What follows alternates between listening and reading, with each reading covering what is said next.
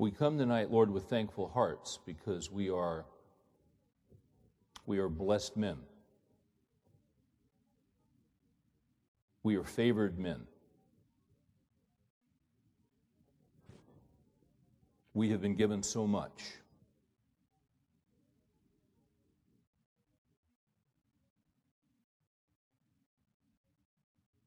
That is something worth pondering, how much we have been given. What have you been given that you did not receive? We were able to work today because we have the health to work. We were able to interact with people over the phone because our minds function. You've given us skills. Some of us are good with our hands. Some of us are good with words. Some of us are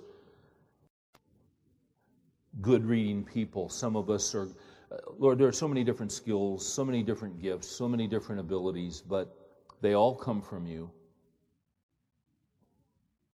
We make a living because you have been gracious to us and given us gifts and skills so that we can earn a living and provide for our families. I think of Deuteronomy 8:18, it is He who gives you the power to make wealth. Some of us have been deathly sick, and we're not tonight. We are grateful for medicines that fight conditions that could not have been even imagined 50 years ago, let alone 100 years ago. We are grateful for surgeons and for surgeries that give us more time on this earth from a human perspective, although from another perspective, from yours, you have set the number of our days, and that was part of your plan from the very beginning, but it's all still a gift. And when we begin to look at all that you have done for us and what you have given to us, it keeps us from complaining, it keeps us from whining, it keeps us from being victims. In a world full of victims who are looking for handouts, we say we're victors because of what you have done for us. And you use us in the process. Yes, you give us gifts, but then you tell us that whatever we do our work heartily, not as unto men, but as unto Christ. It's the Lord Christ whom we serve. So we do our work to the best of our ability. We put our hearts into it. We do our work well because we're working for you. If we're students, we study for you. If we're welders, we make welds for you. If we're architects, we draw plans for you. But whatever it is we do it unto you with thankful hearts. We are blessed men. We look around the world, we see the pain, we see the suffering. And at times it's overwhelming. We are grateful that we have heard the gospel. And I say this with all seriousness. We are grateful, Lord, that we were not born in another nation where Christianity is not known. We have heard the gospel, we have heard the truth, and you have called us, and you have brought us to yourself. We have heard the story of Jesus, and we have heard the story of the cross, and what he has done and how he has provided redemption for those of us who are sinners. All have sinned and come short of the glory of God, but the free gift of God is eternal life through Christ Jesus our Lord. So not only have you given us much on this earth, but you have given us eternal life, and that will never cease. You have a plan for every guy in this room. Every guy in this room is significant. Every guy in this room you have a plan for. You have assigned us to our post. You've given us unique slots, and you use us. Even when we're not aware of the fact we're being used, we're being used. So, Father, help us to think about the foundational things. When we start comparing ourselves to others who have more, we get discouraged. But help us to compare ourselves not to those who have more, but to those who have less. Help us to count our blessings, as the old song says, to name them one by one, and it will surprise you what the Lord has done. Those are simple words, but they're true words. Any obstacles in our heart, any hardness, any resistance to the Word of God, would you remove it? If that's in our hearts, this is a waste of time. So tenderize our hearts, soften our hearts, give us teachable spirits so that we can hear what you have to say to us tonight. We thank you for your word that never returns void. It always does the work that you intended it to do. And we need that work tonight. We count on it. In Jesus' name we pray. Amen.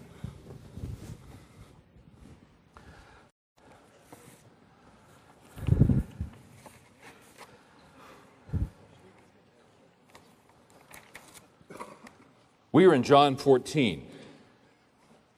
And we are looking at John 14, verses 1 through 6. Jesus said, "Let not your heart be troubled. Believe in God, believe also in me. In my Father's house are many mansions. If it were not so, I would have told you. I go to prepare a place for you." There are a couple more verses there we'll get to in following weeks. John 14 is a passage that you often hear when you go to a funeral. And it's appropriate. It's an appropriate passage for a funeral service. Because when we go to a funeral and someone has died, we need perspective and we need truth. When someone dies who we love, who we have fond affection for, a family member, a friend, the words of John 14 fit. Let not your heart be troubled. Believe in God, believe also in me. In my Father's house are many mansions. It fits at a funeral. But I would say to you that John 14 has a much wider application than just at a funeral. What Jesus is doing in John chapter 14 is just not intended for a funeral service. John chapter 14, verses 1 through 6, is intended for those who are very, very much involved in living life on a daily basis. Because as we encounter life, we encounter disappointment. As we encounter life, we encounter things that disappoint us. As we go through life, we encounter things that we thought would never happen to us. We find ourselves in places that we thought we would never be. Somebody else perhaps, but not us. But we're there. And to us, Jesus says, those of us that are living life and living with disappointment and living with a setback and living with a broken heart. It might be a broken heart about your career. It just hasn't turned out the way that you thought. Or your financial position, or your marriage. It's just not where you had hoped it would be or what you thought it would be. It's like you're on AM and she's on FM. That happens sometimes. And sometimes it happens for a long time. It does. It just does. So what should you do in that situation? I'd divorce her. Just leave, man. You don't need that, do you? Now, you're laughing because that's not the solution, although the world says that's the solution. That's not the solution. Not even close, is it? All you're going to do is screw things up. We've all got stuff. We've all got issues. We've all got the pain. Try as we do. We try to get things set up. We try to get our lives arranged in such a way that things are good and comfortable and our goals are achieved. And we're trying to get life in sync. And we have these expectations and we're trying to fulfill the expectation. But I'm going to tell you something. Something's always wrong. Something's always askew. You never quite get it right. And then sometimes there are just the tsunamis that hit us. Now that's what's happened, as you know, if you've been with us. That's what's happened in John 13. In John 14, Jesus said to them, "Let not your heart be troubled." Why does he say that to them? Because their hearts are troubled. He has just given them some bad news. He has told them that he's leaving. They don't want him to leave. They want him to stick around. I'm sure, they're thinking they've never met anyone like the Lord Jesus. And I'm sure some are thinking, listen, what do you mean you're leaving? You're just getting started here. You're the Messiah. And we're under this repressive political system. And listen, we're counting on you to come in here and overturn this thing and for you to rule and reign. Well, they were right about that, but they were wrong on the timing. That wasn't the plan. It was their plan. It was their hope. It was their expectation. He has also told them in John 13 that one of them is going to betray them. He has told them that, specifically Peter, you're going to deny me 3 times. In light of the fact that he's going away and that he's going to die, they've just been hit with one shot after another, and none of it is good news. None of it. Sometimes bad news comes in waves. You get hit here, you get hit here, you get hit here. It's just amazing how it can come in threes. Bad news. Nothing biblical about that. It just seems, as you observe life, sometimes you get hit 1, 2, 3. And it knocks you over. It knocks you off your feet. And when that happens, we're troubled. We're disturbed. Psalm 42. Why are you in despair, O my soul? Well, different stuff happens to us. Different things go askew. We have disappointments. We have this heartache. And this is where these guys are in John 13. And in speaking to them, Jesus says, stop letting your hearts be troubled. Stop letting your hearts be agitated. And then he says this. He says, believe in me. Let not your hearts be troubled. Believe in God. Believe also in me.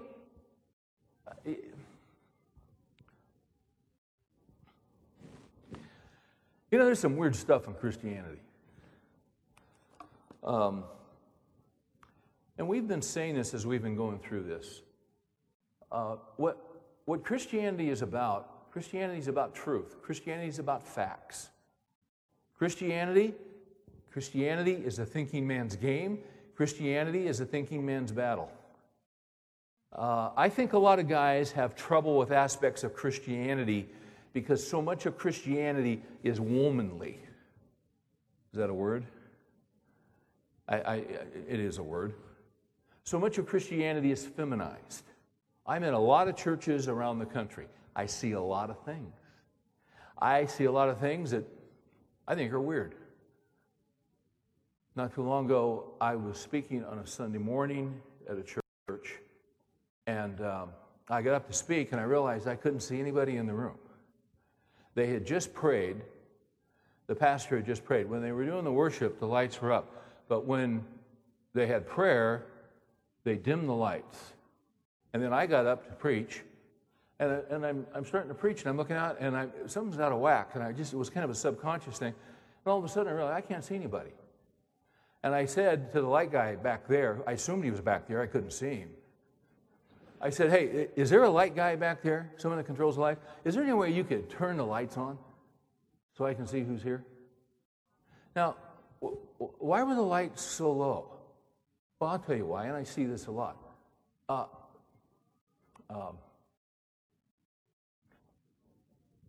Something's coming to my mind. I remember another situation where they did the same thing in another church. And this church, they had candles everywhere. All in the front, they had candles and candles. It was dark, and there were candles. Oh, why do they do that?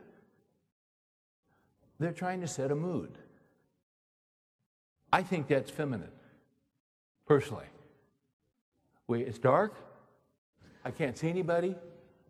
They got candles. It's not a Catholic church. It's a Protestant church. Protestant churches don't have candles. At least historically they don't. We don't like candles. We believe in justification by faith. This is a theological issue, this candle thing. So I get ready to speak, and it's dark. And in that one church, there are candles. Why are they doing that? They're trying to set a mood. Notice in John 14, Jesus said, let not your heart be troubled. Light a candle. turn down the lights. Hey, this church I was in, these suckers did everything except bring out bubble bath. I go, what is this? I said, hey, if there's a light guy back, can you turn the lights on? Because I can't see anybody. I'm sure they're thinking, what do you mean he wants the lights up? He's going to break the mood. You don't need a mood. You need the Word of God. You need truth. Do you not? We're not setting a mood here. This isn't a spa. You got people sitting out here whose hearts are troubled. When your heart is troubled, how the heck do you pull yourself out of trouble? You need truth. John 8:31, if you continue in my word. Churches do weird things.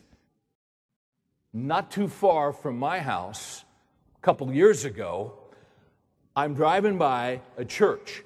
They got a new car out in front with a red ribbon, a big bow over it. And there was a sign that says, win this car.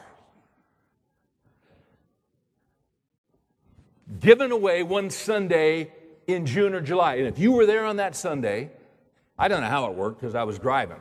I didn't have time to pull over and read the information.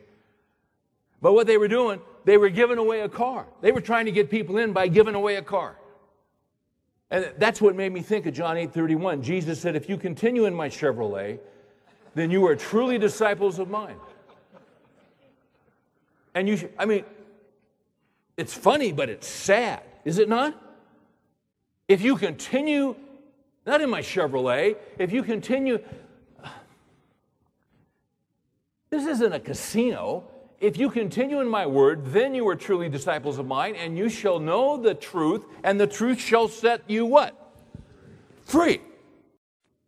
Emotion, nothing wrong with emotion, but emotion cannot be central in your life. Once again, if you're going to live the Christian life,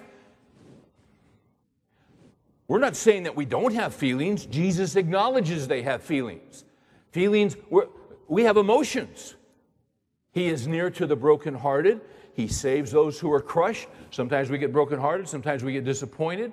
Sometimes we cry because we're devastated. We're stunned. We're hurt by what's happened. We don't get what's going on. So emotions are there. Jesus acknowledges emotions. But in our lives as Christians, emotions cannot be central. You don't live off of how you feel. I think this is why when there is a feminized Christianity, let's dim the lights, let's put on the candle, let's pull out the bubble bath. Guys don't relate to that. We want facts. And Christianity is logic on fire. That's Christianity. These guys are devastated by the news they've heard. And sometimes we hear news or we get it in waves. And what happens when all this disappointment and heartache and difficulty comes into our lives, it just knocks us off our feet and it crushes us. And we're just right up against it. And all we can see is our hearts are troubled because of this. And my heart's agitated because of this and because of this. And what one needs to do when you're right in the middle of it, you need to step back from it. You need to step back from it and look at it from a little different perspective, from a little different angle. This is what Jesus is inviting them to do as they're hurt and disappointed and not looking forward to the future because of what he has told them that is going to happen. Not only is Peter going to deny him 3 times, but they're all going to fall away. Jesus says, you're all going to fail me. Yet he still loves them. And he's still for them. And in the midst of the disappointing news, by the way, contextually, Jesus is getting ready to go to the cross. Is he not? Yes, he is. In a matter of hours, he will be beaten beyond recognition, spat upon. What they will do to him before he ever gets to the cross is beyond imagination. The suffering that he will go through in his body. And then he will go to that cross. And he will die for your sin and for my sin, the sin of the whole world. It'll all be upon him. We cannot imagine the weight that was upon him. And the wrath that I deserve, the wrath that you deserve, was put not on us, it was put on him. He's the Lamb of God who takes away the sin of the world. It was all poured on him, the wrath of the Father. That's all coming. It's all coming to him within hours. And in the midst of that, he's concerned about not what he's going through, but what they're dealing with. And he says, let not your heart be troubled. And then what does he give them? He says, believe in God. Believe in me. They're right here with their stuff. And when he says, let not your heart be troubled, believe in God. See, you're looking right here what I've just told you. The news you didn't want to hear. But you got to step back. How do you repair a troubled heart? You got to get perspective. Believe in God. You say, what's going on in my life? Well, this is going to happen, and this is going to happen just like I told you. This is all going to happen. But look at, let not your heart be troubled. You believe in God. Believe also in me. Gentlemen, Christianity is about facts. When he says believe in God, what he's saying to them is, I want you to think about the facts of God. In the midst of this bad news, what is true about God? Believe in those facts. Believe also in me. For some reason, it's important now in football to have a sideline reporter who's a woman. I don't quite get that. And you've all seen it. You've seen it 100 times now. It's the end of the half, and the coach is behind. He's down 38-0. I mean, his guys have been humiliated. And he's walking off the field, and let's go down to, foo-foo on the sidelines here. And she says, Coach, you're down 38-0. I said, how do you feel? What? And you know what the guy wants to do. And you know what the guy wants to say, but he makes $7 million a year, and he's not giving that up. So he gives her some kind of answer. But it's like, now this happened 2 weeks ago in a playoff game.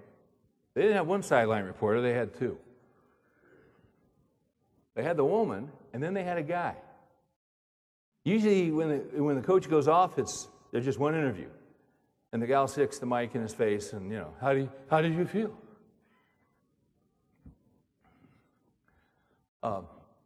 As soon as she talked to the coach, she said, let's go over to Chris on the other sideline. Chris says, Coach, that last drive, you had a 3rd and 19, you called the draw play. Why did you do that? Is that a different approach? He's not dealing with feelings, he's dealing with facts. That last drive, Coach, you had a 3rd and 19, you called a draw play, and it went for 2 yards. Why would you do such an idiotic thing? I mean, that was the implication. Do you see the difference?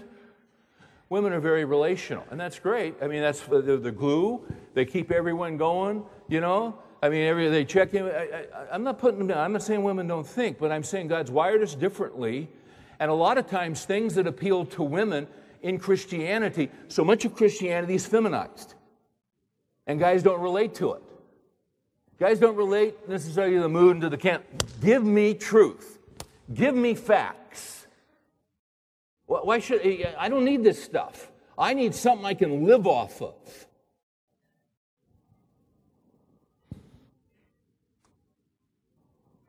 When my boys were in school, every once in a while I'd get a note from a teacher. I remember getting the note, Josh won't sit still in class. And I'm thinking, so? No, I'm being honest with you. Now, if the note had said, Josh is disobedient, we got an issue. Because we don't do that. Here's another. Josh is disrespectful. We got another issue. Because you know what? You're not going to be disobedient. You're not going to be disrespectful. But when I get a note that says, Josh won't sit still in class, my response is, what do you want him to do? The kid's 8 years old. 8-year-old boys weren't designed to sit in class for 8 hours and sit still.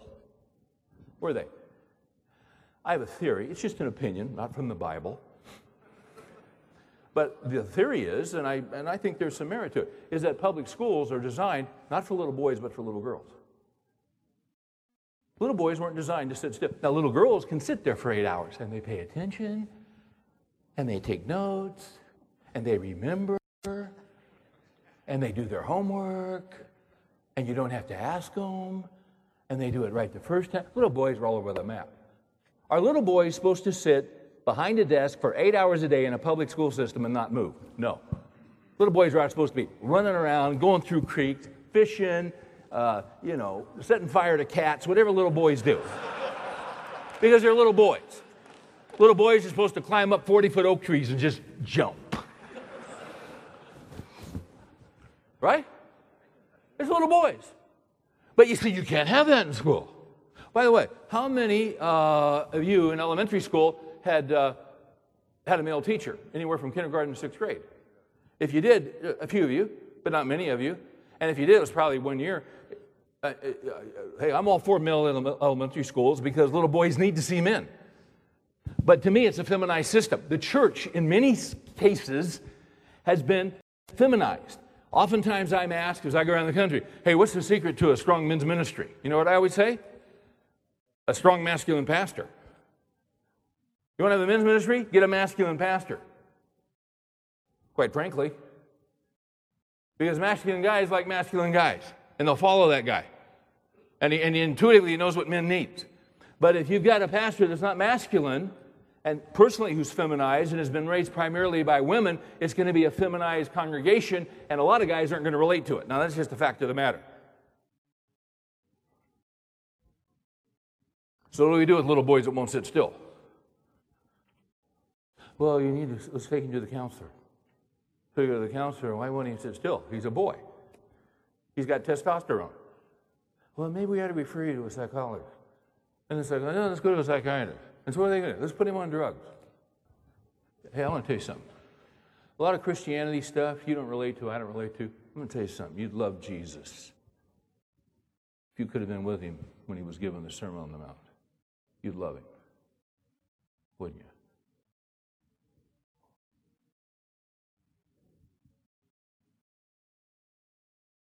Now, he's the model of masculinity. He's the God-man. He's the creator. You know that he created men and he loves men? He loves men. He understands men. He gets men. The guys hanging out with him are men. They're distraught. They're disturbed. Their whole world's been turned upside down. And what does he say to them?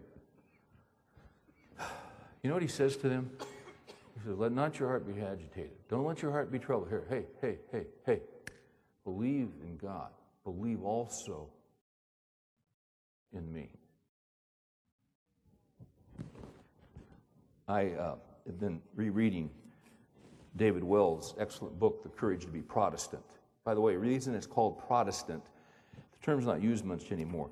It comes from the days of the Reformation when Martin Luther protested against the Roman Catholic Church, who did not stand for the gospel for justification by faith.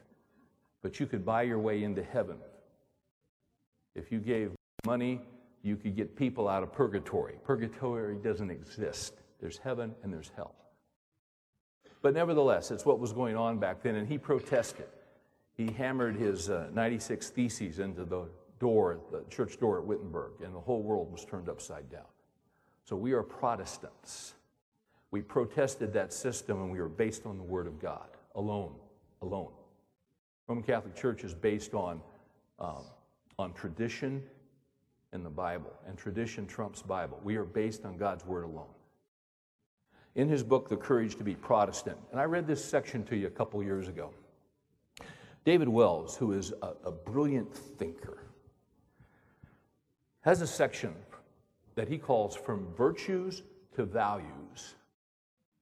And then the next section is, because there's a change from virtues to values, then there is a change from character to personality. Now stay with me and listen to what he has to say, because it all has to do with what Jesus says in John 14:1. And let me set it up this way. When Jesus said, let not your heart be troubled, let not your heart be agitated, believe in God, believe also in me. Here's my question. When he said that, believe also in me, why should I believe in him? Why? It's a great question. Why should I believe what he says? When I was in college, I was in a restaurant, and there was a disturbance by the cash register, and obviously something was amiss, and suddenly this man kind of broke free, and he yelled out to everybody in the restaurant. He said, I am the Lord Jesus Christ. I am the Son of God. You can bow down and worship me right now. And people all over the room fell to their faces. Nobody fell to their face. Why not? They didn't believe him. You know why they didn't believe him? He didn't have the character that warranted belief. Now listen to what Wells has to say. Stay with me here. Wells says, the shift from virtues to values may not be, and he's talking about where we were 100 years ago, roughly. The shift from virtues to values may not be as apparent as it should be because of our language. For we use these two words interchangeably. We sometimes speak of moral values and have in mind what I have here by virtues. Let me clarify. Virtues, as I am thinking of them, are aspects of the good or of virtue, and good is capitalized. They are moral terms that are enduringly right for all people in all places and all times. It is true, of course, that there has been debate about what these virtues are. And then he makes the point that the virtues are based on Scripture. Then he says this, to speak of virtue then is to speak of the moral structure of the world that God has made. Rebellious though we are, we have not broken down the structure nor dislodged God from maintaining it. It stands there over against us, whether we recognize it or not. We bump up against it in the course of life, and we encounter its reflection in our own moral makeup. And from all sides, a message is conveyed to our consciousness, beware, this is a moral world that you inhabit. Like it or not, this is a moral world. There are 10 commandments. Then he says this, character is about the way this moral world becomes embedded in our nature. This does not mean that those who are honest, truthful, compassionate, and considerate are, for those reasons, providing a basis of their acceptance before God, because they are not. However, in the eyes of God, it is surely better to be honest than to be dishonest, to be truthful than to be a liar, to be compassionate than merciless, and considerate rather than thoughtless. And it is certainly better for societies when people behave morally than when immorality and what is unethical triumph. That is why society has placed a premium on good character until relatively recently. Whatever else might be said about it, it is a society's means of self-defense. Indeed, in the 19th century, letters of recommendation were typically character references, and they were carried around by the recipients and read with satisfaction. I talked to a guy today about a situation occurring somewhere else, involves a certain individual, and I was making a call because someone had called me, and he said, this was a guy, I warned him 3 years ago, because he worked for me and he stole from me. Now I said, I'm not going to put that down on paper, but that's what he did. And they didn't heed what I told them, and now they're reaping the benefits of it. In other words, we're so screwed up that he cannot give a character reference or lack of, because we live in a litigious society.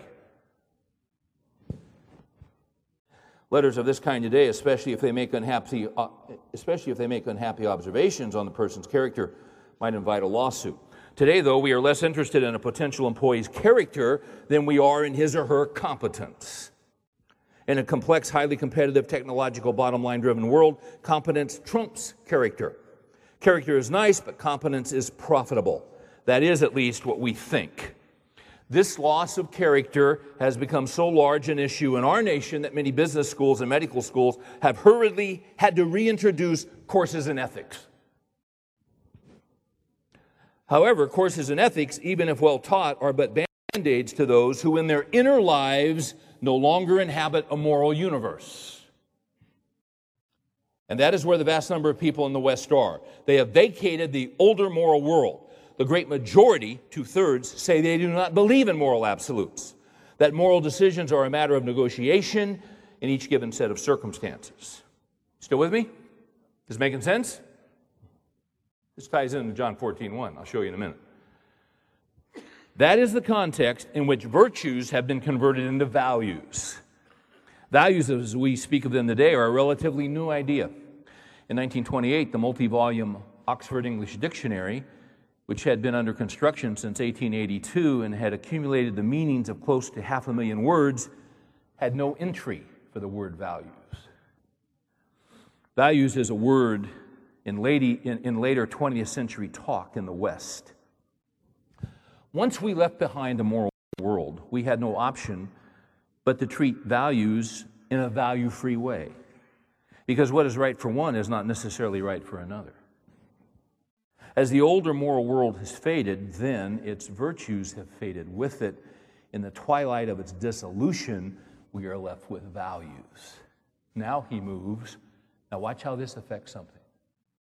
Now he moves to a section called From Character to Personality.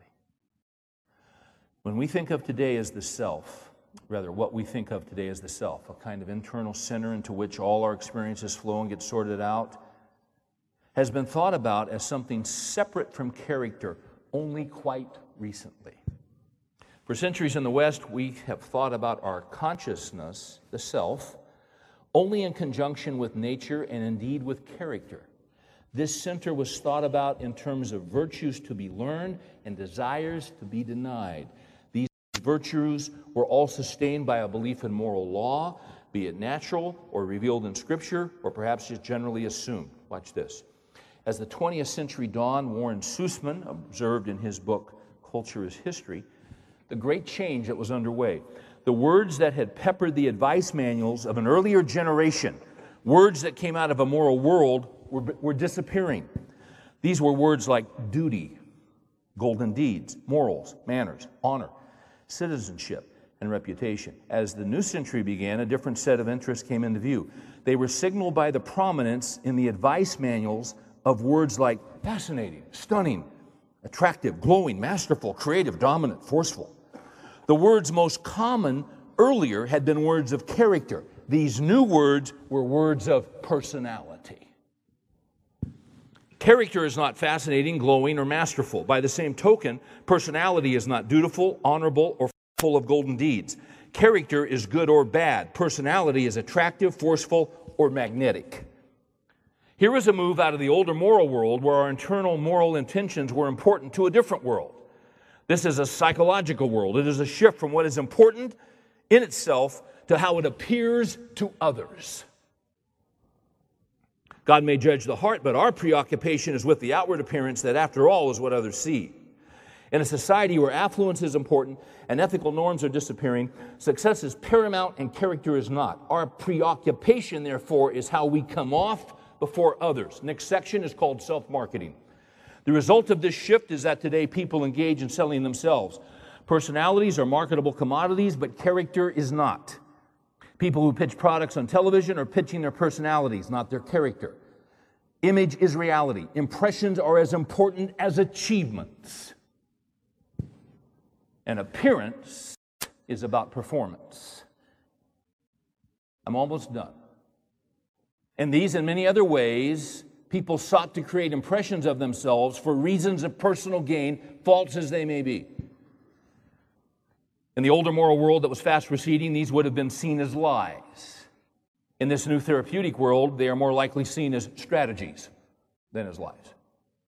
If things go wrong, if things don't add up, the shame is not in the attempt at creating a false impression, but in being caught. In our commercialized world, we rarely believe sales pitches, so why would we feel outraged when people exaggerate accomplishments, falsify claims, puff and project themselves personally? An overwhelming proportion of Americans, 70%, believe that they have been lied to consistently by politicians. Britons feel the same way. So, is this not something we are accustomed to and automatically discount? Last paragraph. Perhaps. But the art of lying has been taken to such a high level, is being done so proficiently, with such extraordinary sophistication, that it has become virtually impossible to separate the truth from lies in politics, the news, or the marketplace. We have come to expect no other world than one of grays, a world where there are no whites and no blacks, ethically speaking. We have learned to discount every claim and to distrust every assertion. And Jesus said, "If you have seen me, you have seen the Father." Really.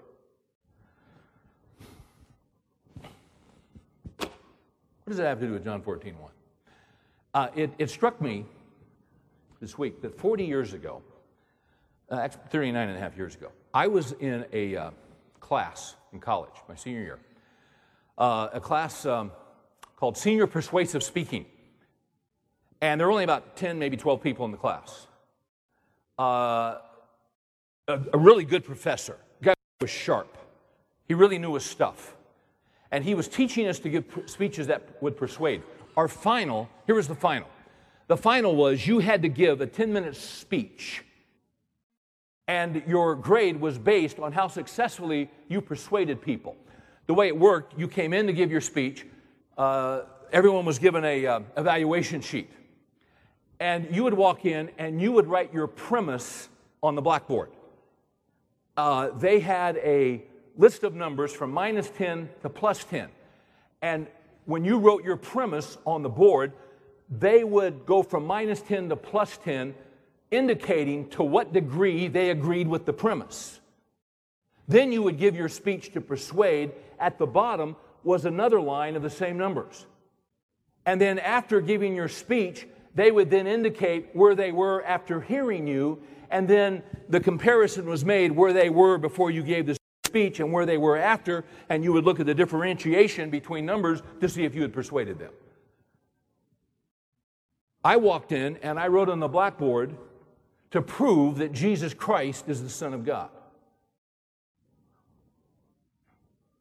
I didn't get any applause. And all over the room, people are going -10, -10, -10, -10, -10, -10, -10, -10. Hey, where's my book? Oh, there it is.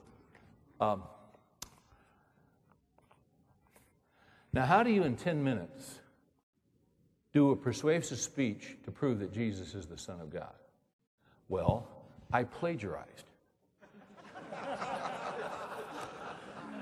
I'm 20 years old. You know, there's a rule in academia that if you borrow from one source, it's plagiarism. If you borrow from many, it's research. Well, I've been reading this little book by John Stott called Basic Christianity. Had a young gal ask me last week, fairly new Christian. She said, "Hey, Steve, I want to get more into, I want to find out more about Christianity." She said, "You got any suggestions?" I said, "Yeah, Basic Christianity by John Stott." She went out and got it. I was reading this thing 40 years ago. Now, I'll tell you what I plagiarized.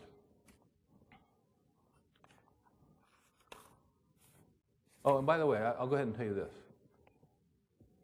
Everyone put down their initial response to my assertion, proved that Jesus is the Son of God. When it's over, they all hand in their sheets. And so you could compare. And the professor would look at them, and he would add up. If someone was a -10, did you get them to -4? What'd you do? It turned out, of the 10 or 12 students in the class, I had moved them further than anyone else. I had the highest total of points. I just say that because I'm insecure, and I want you to think I'm brilliant. Now, let me say this to you. That had absolutely nothing to do with me. What I did was I took John Stott's chapter. You know the title of the chapter? The Character of Christ. Not the personality of Christ. The character of Christ. And then it breaks up into 3 sections. Number 1, what Christ himself thought about himself. Number 2, what Christ's friends said about him. They were with him for 3 years. You're with somebody for 3 years, you know their character, don't you? And then thirdly, what his enemies said about him. And I'm going to tell you something. I only had 10 minutes, and I took everything, and this thing that Stott wrote is brilliant. And I condensed this, and I put it down, and I memorized it. I don't memorize stuff normally, speeches. I don't do that. But this I memorized because it had to be tight, and if you went over 10 minutes, you got docked. And I must have done this 10, 15 times, maybe 20, and I had it down. I'll never forget the professor, who was a tough grader. I'll never forget his sheet. He had all these comments, but at the top, when I was done, he said, your logic was impeccable. And let's just say that it wasn't my logic. It was John Stott's that came directly from the Word of God. What was impeccable? Your logic. Because you see, the Word of God is logical. It's logical. Christianity is a thinking man's game. I'm not going to go through all that. Just think about, what was the third thing I said? The character. It's about the character of Christ. That man that came into that restaurant and yelled out, "I'm Jesus Christ and you can fall down and worship me." How come nobody did? We didn't believe he was Christ. Why? He didn't have the character. He was nuts. He was crazy. He was loony. There's no character there. You don't believe people without any character. Who did Jesus say that he was? What did his friends think about him? What did his enemies? You remember when Jesus was on the cross and there was a centurion standing by?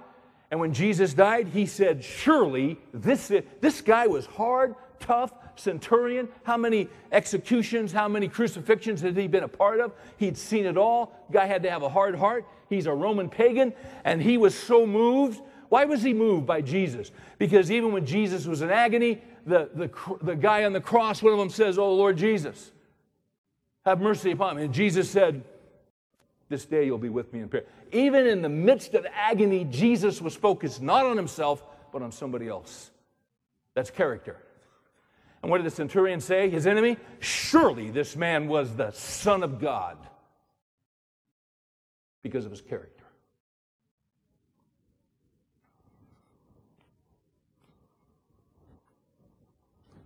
Why should we believe Jesus? Are you guys following me? Are you in John 14:1? Let not your heart be troubled. Believe in God. Believe also in me. Why? You know, it's interesting. In the Gospel of John, there are 7 signs or 7 miracles. You can do a little work on a commentary, and you'll find in the book of John, in the Gospel of John, 7 signs, 7 miracles that Jesus did that demonstrated that he was God, that he was who he said he was. Jesus claimed to be God. In John chapter 1, verse 1. Flip over to John 1 real quick. It's important to know that Jesus claimed to be God. In John chapter 1, verse 1, in the beginning was the Word, and the Word was with God, and the Word was God. You say, well, who's the Word? We'll look down at verse 14. And the Word became flesh and dwelt among us, and we saw his glory. Glory as the only begotten from the Father, full of grace and truth. John testified about him, saying, "This was he of whom I said, he who comes after me has a higher rank than I, for he existed before me." It's speaking of Jesus. Jesus claimed to be God. Jesus said, if you've seen me, you've seen what? You've seen the Father. He claimed to be God. So you had 7 signs. You had 7 miracles that Jesus did. They were miracles. The first miracle that Jesus did was at Cana. There was a wedding, and he turned the water into what? Wine. His first sign. The vessels were full of the water. I said, hey, we thought, why are you bringing the best wine out last? It's the first miracle Jesus did. You have 7 signs in the Gospel of John. You also have 7 statements in John where Jesus says, I am. I am. And these are phenomenal statements. In John 8, turn over there real quick. I want to show you something in John 8. There's a statement that Jesus makes, and the Pharisees hated him. They hated him. Jesus would do these miracles, and do you know what? Jesus loved to do miracles on the Sabbath on purpose. When you read your New Testament, when you read your Gospels, notice how many times it will say, it was on the Sabbath, and there was a man with a withered hand. Jesus loved those moments. Because those bureaucratic, religious, whitewashed sepulchres were hanging around looking to see if he was going to do a miracle. If he's going to change somebody's life on the Sabbath.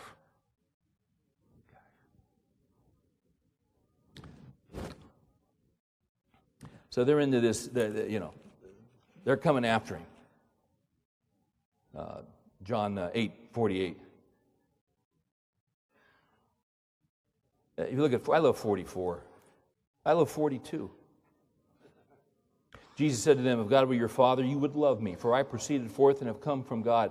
I have not even come on my own initiative, but he sent me. Why do you not understand what I am saying? Is because you cannot hear my word. You are of your father, the devil, and you want to do the desires of your father. He was a murderer from the beginning, does not stand in the truth, because there is no truth in him. Whenever he speaks a lie, he speaks from his own nature, for he is a liar and the father of lies. But because I speak the truth, you do not believe me. Which of you convicts me of sin? I mean, he went after these suckers. Did he not? This is not a feminized Christ, is it? Now, did he go after everybody this way? No. But when he runs into the hard guys, when he runs into the bureaucrats, he just goes after them. Could Jesus be kind? Yes. But you don't always, there are situations where somebody's got to speak truth aggressively. Do you do that every day of your life in every situation? No, because it's not appropriate. In this situation, he comes on strong. He's aggressive. Now, then they start saying, they've said that he has a demon and all of this, and he says in 51, he says, truly I say to you, if anyone keeps my word, he will never see death. The Jews said to him, now we know you have a demon. Abraham died, the prophets also, and you say, if anyone keeps my word, he will never taste of death. Surely you are not greater than our father Abraham, who died. The prophets died too. Whom do you make yourself out to be? Jesus answered, if I glorify myself, my glory is nothing. It is my Father who glorifies me, of whom you say he is our God. And you have not come to know him, but I know him, and if I say that I do not know him, I will be a liar like you, but I do know him, and I keep his word. Your father Abraham rejoiced to see my day, and he saw it and was glad. So the Jews said to him, you are not 50 years old, and yet you have seen Abraham? Jesus said to them, truly, truly, I say to you, before Abraham was born, I am. Next verse. They picked up stones to throw at him. They were going to kill him. Why? He had made himself to be God. When he said, I am, that's right out of Exodus 3:14. Remove your shoes. You're on holy ground. Moses said, who shall I say sent me? I am that I am. It was God's name. He's saying, I am God. Now, there are 7 other statements in John where he says, I am. I want to show them to you. John 6:35. Guys, here's what I want you to get. He made these statements. He made these claims. These are astonishing claims. See, here's where, look at here. This is what I want you to get tonight. This stuff's either true or it isn't. This isn't a feeling, good, get the bubble bath, get the soft music going. It's either true or it isn't. He says in John 6:35, he says, I am the bread of life. In other words, you cannot exist without me. By the way, your physical food, where does it come from? It comes from God Almighty. Read Psalm 104. Read the process that is described in Psalm 104, how God sends rain upon the earth, how God causes the grass to grow. The young lions roam about at night seeking their food. If God doesn't feed them, they don't eat. The whole creation is dependent upon him. If cattle don't have water, if cattle don't have grain, if they don't have grass, then cattle die, and then we can't slaughter cattle to eat cheeseburgers at our house. Physical food comes from God. Rain comes from God. Bread comes from God. But man shall not live by bread alone, but by what? Every word that proceeds out of the mouth of God. See, he ensures our physical existence, but he also ensures our spiritual existence. He says, I am the bread of life. You want life? You come to me. What did he say in John 14:6? I am the way, the truth, and the what? Life. No man comes to the Father but by me. That's either true or it isn't. But what does he say? He says, I am. Now that's either true or it isn't. He's either the creator or he isn't. How am I doing, Lou? Did you give me 15? Oh, no. Number 2, John 8, verse 12. He says, I am the light of the world. Why is that so important? Because this is a dark world. This is an incredibly dark world. It's a world full of sin. Your heart is dark. Your heart is evil. Your heart is wicked. I was talking with a guy earlier this week who was in a real depression, having some real anxiety and worry, and was starting to question his faith and if he was even a Christian. And he was really kind of panicking. And we're just talking. And I said, why are you so panicky? He said, well, I look in my own heart and there's just, I'm not sure even about my motivations, why I'm even following God. I'm not sure my motivations are pure. And I said, well, they're not pure. He said, what? They're not pure? I said, no, they're not pure. He said, how do you know that? Because the heart is desperately sick and wicked. We're never pure. Our motivation is never right. But you know what? That verse says, the heart is desperately sick and wicked. Who can know it? You don't waste your time trying to figure out your motivation. Just love the Lord, and well, am I 80% pure or just 20% wrong motivation? Forget that stuff. You don't know your own heart. He knows it. Right? He's so full of mercy and grace and loving kindness. Don't get into that Martin Luther thing that Luther was in before he understood justification by faith.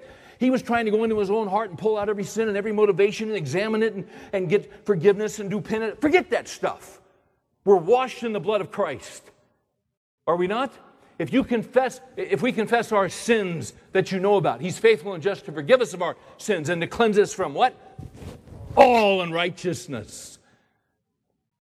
Why do you think I'm in this? I said, let me ask you, where do you think this comes from? You think Jesus is doing this? You think He's accusing you?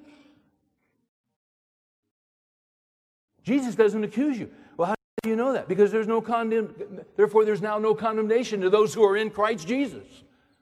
Condemnation comes from the devil. Who is the devil? He's the accuser of the brethren. He's accusing you. And didn't you tell me last week about a hymn that you just found, an old hymn that was one of your favorites? And you told me the first line of the hymn. What was that first line? He says, when Satan drives me to despair. I said, where are you? You're in darkness, man. What you need is to come into the light.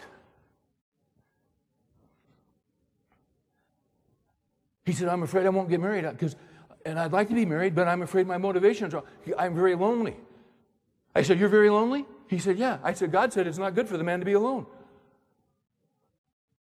Oh, that's right. What's wrong with not wanting to be alone? God said it's not good. See, we get all screwed up, don't we? See, when you get into your heart, don't start just, you're screwed up, man. I'm screwed up. But Jesus delivers us from ourselves. You can relax. Hey, He's for you. He's on your team.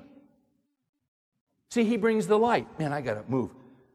He's the bread. He says, I am the bread of life. I am the light of the world. I am the gate for the sheep. John 10. We know about that. What's the sheep thing? He's the door for the sheep. To get in the sheepfold, you got to go in the door. You know what Jesus said? He said, I am the door. I am the way. You enter in through Christ. John 10:14, He says, I am the good shepherd. You know, over 200 times in the Bible, God calls us sheep. You throw in lambs, it's 200 times. You know why God calls us sheep 200 times? 3 things about sheep. Sheep are stupid. Sheep are dirty. Sheep are defenseless. Sheep are stupid. They're stupid animals. You go to Ringling Brothers Barnum and Bailey Circus, you'll never see trained sheep. Why? They're stupid. And what does God call me? He calls me a what? A sheep. I've got enough hours in stupid to get a PhD. I could teach stupid at a graduate level. And so could you. But see, Jesus is the shepherd. He said, I am the shepherd. You know what He does? He forgives me not only sin, but He forgives me as stupid. And He navigates me through life. He said in John 11:25, He says, I'm the resurrection and I'm the life. My dad died a year ago today. So it was a year ago yesterday that I was in that the hospital room with my dad. And we were taking shifts and he was in a coma. And I was just in there by myself with Dad. And some of you guys heard me say this last year, but I was thinking about it today. And at one point, and I just assumed Dad could hear me. And at one point I said to him, you know, Dad, listen, we got Mom covered. You just go on. You just go ahead and let go, and you go to be with Jesus. 10, 12 hours later, he was with the Lord. That's where he wanted to be. I love Martin Lloyd-Jones, great English preacher. He's dying of cancer. They pull the family together. He can't even speak. They bring them all in, getting down to the end. And as they're coming around, he goes like this. He wants a pen and paper. He scribbles, gives it to his daughter. She reads it out loud. It says, "Do not pray for my healing. Do not hold me back from the glory. Don't you dare pray that God will heal me. I want to go." Jesus said, "He who believes in me, even though he dies, yet shall he," what? Live. Live. It's either true or it isn't. And because of his character, they believed him. John 14:6, "I am the way, the truth, and the life."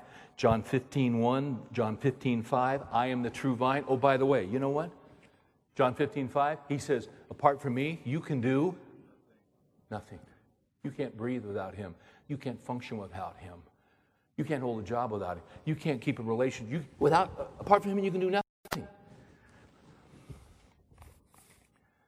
I want to read a section to you as I finish from Stott. Brilliant. About the character of Jesus. Listen to this. When Jesus, contextually, when he took on the Pharisees, Stott says they were all sinners. He was without sin. He lived a life of perfect obedience to his Father's will. "I always do," he said, "what is pleasing to him." There was nothing boastful about those words. He spoke naturally with neither fuss nor pretension. Similarly, by the very nature of his teaching, watch this, he placed himself in a moral category by himself. So indeed did the Pharisee in the temple in his arrogant thanksgiving. "God, I thank you that I'm not like the rest of men." But Jesus assumed his uniqueness unself-consciously. He did not need to draw attention to it. It was a fact so obvious to him that it hardly required emphasis. It was implied rather than asserted. All other men were lost sheep. He had come as the good shepherd to seek and to save them. All other men were sick with the disease of sin. He was the doctor who had come to heal them. All other men were plunged in the darkness of sin and ignorance. He was the light of the world. All other men were sinners. He was born to be their Savior and would shed his blood in death for the forgiveness of their sins. All other men were hungry. He was the bread of life. All other men were dead in trespasses and sin. He could be their life now and their resurrection hereafter. All these metaphors express the moral uniqueness of which he was conscious. It is not surprising, therefore, that although we were told of the temptations of Jesus, we hear nothing of his sins, except in the Da Vinci Code, which is blasphemy. He never confesses his sins or asks for forgiveness, although he tells his disciples to do so. He shows no consciousness of moral failure. He appears to have no feelings of guilt and no sense of estrangement from God. This absence of all moral discontent and this sense of unclouded fellowship with God are particularly remarkable for two reasons. The first is that, stay with me, the first is that Jesus possessed a keen moral judgment. He knew what was in man. Often it is recorded of him in the gospel narratives that he read the inner questionings and perplexities of the crowd. His clear perception led him fearlessly to expose the duplicity of the Pharisees. He hated their hypocrisy. He pronounced woes upon them as thunderous as those of the Old Testament prophets. Ostentation and pretense were an abomination to him, yet his penetrating eye saw no sin in himself. The second reason why his self-conscious purity is astonishing is that it is utterly unlike the experience of all saints and mystics. The Christian knows that the nearer he approaches God, the more he becomes aware of his own sin. In the year that King Uzziah died, I saw the Lord, Isaiah 6, high and mighty lifted up. And the train of his robe filled the temple. Seraphim stood above him, each having 6 wings. With 2 they flew, 2 they covered their face, 2 they covered their feet, and they cried out one to another, "Holy, holy, Holy is the Lord God Almighty. What did Isaiah say? I am a man of what? Unclean lips. When you're in the presence of a holy God, you're aware of your sin. The greatest saints, not Jesus, because he's God. Let not your heart be troubled. Believe in God. Believe also in me. That'll calm your heart, no matter where you are. Thank you, Father, for the greatness of Jesus. Help us to think. Help us to ponder. We look at his character. It all adds up. Without question, he was who he said he was. John said there were other signs that Jesus did. And if they were all recorded, all the books in the world could not hold them. And John said, I write these things that you might believe that he is the Son of God. We believe his character, we believe his works. And because we believe and because it's true, our hearts are calmed. No matter what we face tomorrow. Because he holds tomorrow and he rules tomorrow. And he will make a way. In his name we pray. Amen.